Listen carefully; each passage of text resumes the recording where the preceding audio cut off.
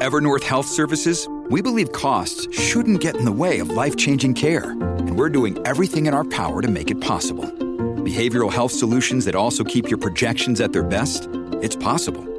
Pharmacy benefits that benefit your bottom line? It's possible. Complex specialty care that cares about your ROI? It's possible. Because we're already doing it. All while saving businesses billions. That's Wonder made possible. Learn more at evernorth.com/wonder. Good morning, Oregon. It's Thursday, February 18th. This is Elliot News with your news briefing from The Oregonian and Oregon Live. A handful of Portland area school districts have announced they won't hold virtual classes Thursday as regional power outages continue. Go to OregonLive.com/closures for the latest.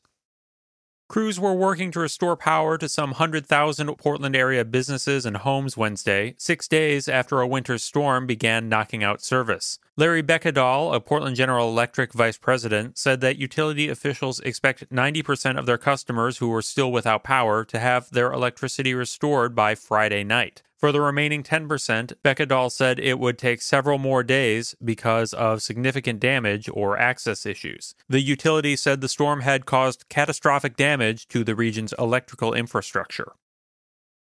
When a Northeast Portland Fred Meyer store lost power Tuesday and no food pantries could get trucks to the store due to icy roads, workers threw thousands of perishable items into two large dumpsters. The mound of discarded food attracted a crowd of people who started grabbing items. Employees called police when they felt the scene got tense. Activists said police were guarding perfectly good food from people in need. Store officials said the food had been unrefrigerated long enough to spoil, and police said they were responding to restore order. National media picked up the story. The fraught scene outside the Fred Meyer put a spotlight on the intense food insecurity faced by many during the pandemic, compounded by the ice storm. Portland Public Schools nutrition service staffers normally provide grab-and-go meals for neighborhood children on Mondays, Wednesdays, and Fridays. But those distributions were canceled Friday due to snow and Monday for President's Day, leaving families that count on those meals short. The economic downturn from the pandemic had already put a strain on low-income families. Food insecurity has increased significantly year over year, according to the Oregon Food Bank.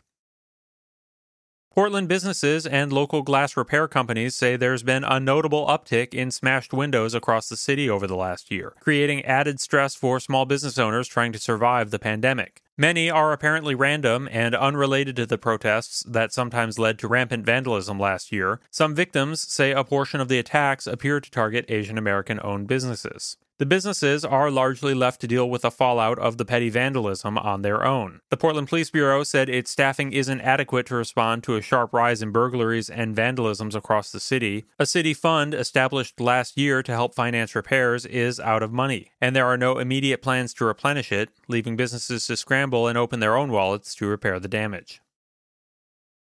Now that students and school districts are used to virtual classes, snow days may be a thing of the past. Portland Public Schools canceled in-person classes Friday for the nearly 100 students who take part in face-to-face learning at school for about 2 hours per day. But the district kept all of its students learning virtually, as Portland braced for a weekend that brought nearly 6 inches of snow in the region's lowest elevations. Area school districts did cancel virtual classes when a major ice storm downed power lines and caused major outages in electricity and internet services. But as long as the power is on and internet service available, Oregon school district officials say future frigid temperatures or record snowfall won't be a get-out-of-class card for Portland area students.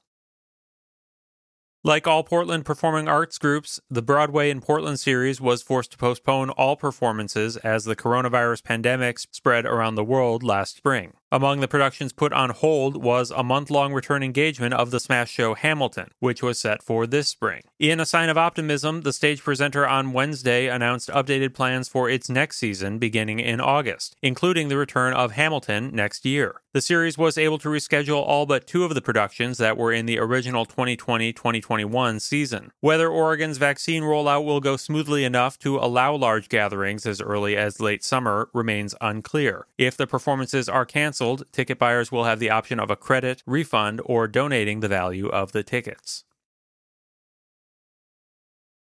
Thanks for listening. Find more news at OregonLive.com and learn how you can support our journalism at OregonLive.com/podsupport.